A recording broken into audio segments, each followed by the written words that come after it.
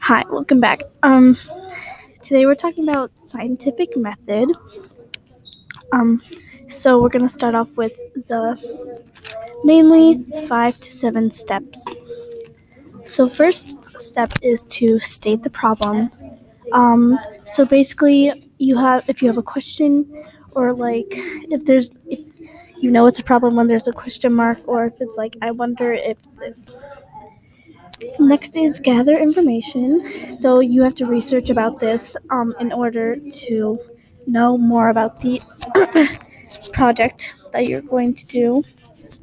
So you can go to a library or read a book or check out websites. Next step is form a hypothesis. Basically, make an educated guess. So you're saying if this, then this will happen because I because of my research. So, science. The next step is test the hypothesis. So, you have to design an experiment, perform it carefully, do it more than 2 times in order to find the average and stuff. Because if you do it only once, then the information won't be accurate. Next is collect and analyze data. So when you get your results, you can make it in a table, a graph, a list. You can find the data and analyze it. Basically, say, okay, so this happened. Last step is draw a conclusion. Write a statement that compares the hypothesis to the data. What questions would you have now? Um, so basically, an example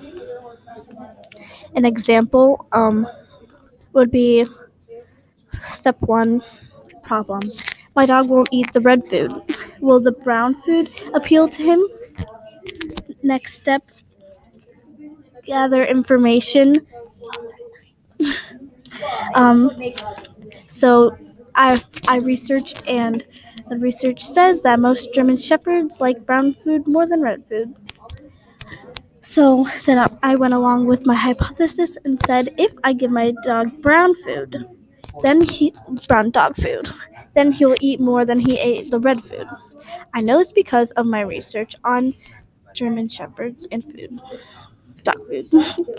um, so after that, I tested my hypothesis, which was number 4, test the hypothesis, and I did the experiment, and yeah, that's 4.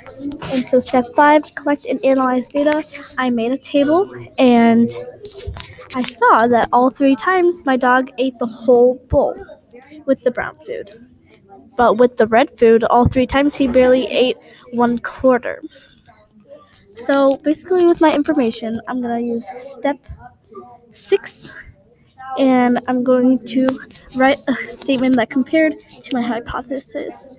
So I said he did like the brown better, and my hypothesis was correct because of my information. So that's just an example. Um, yeah.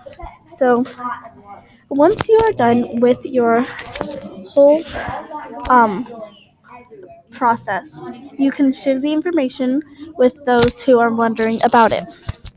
Many scientists, well, like almost all scientists, use this method because it always gets them great information.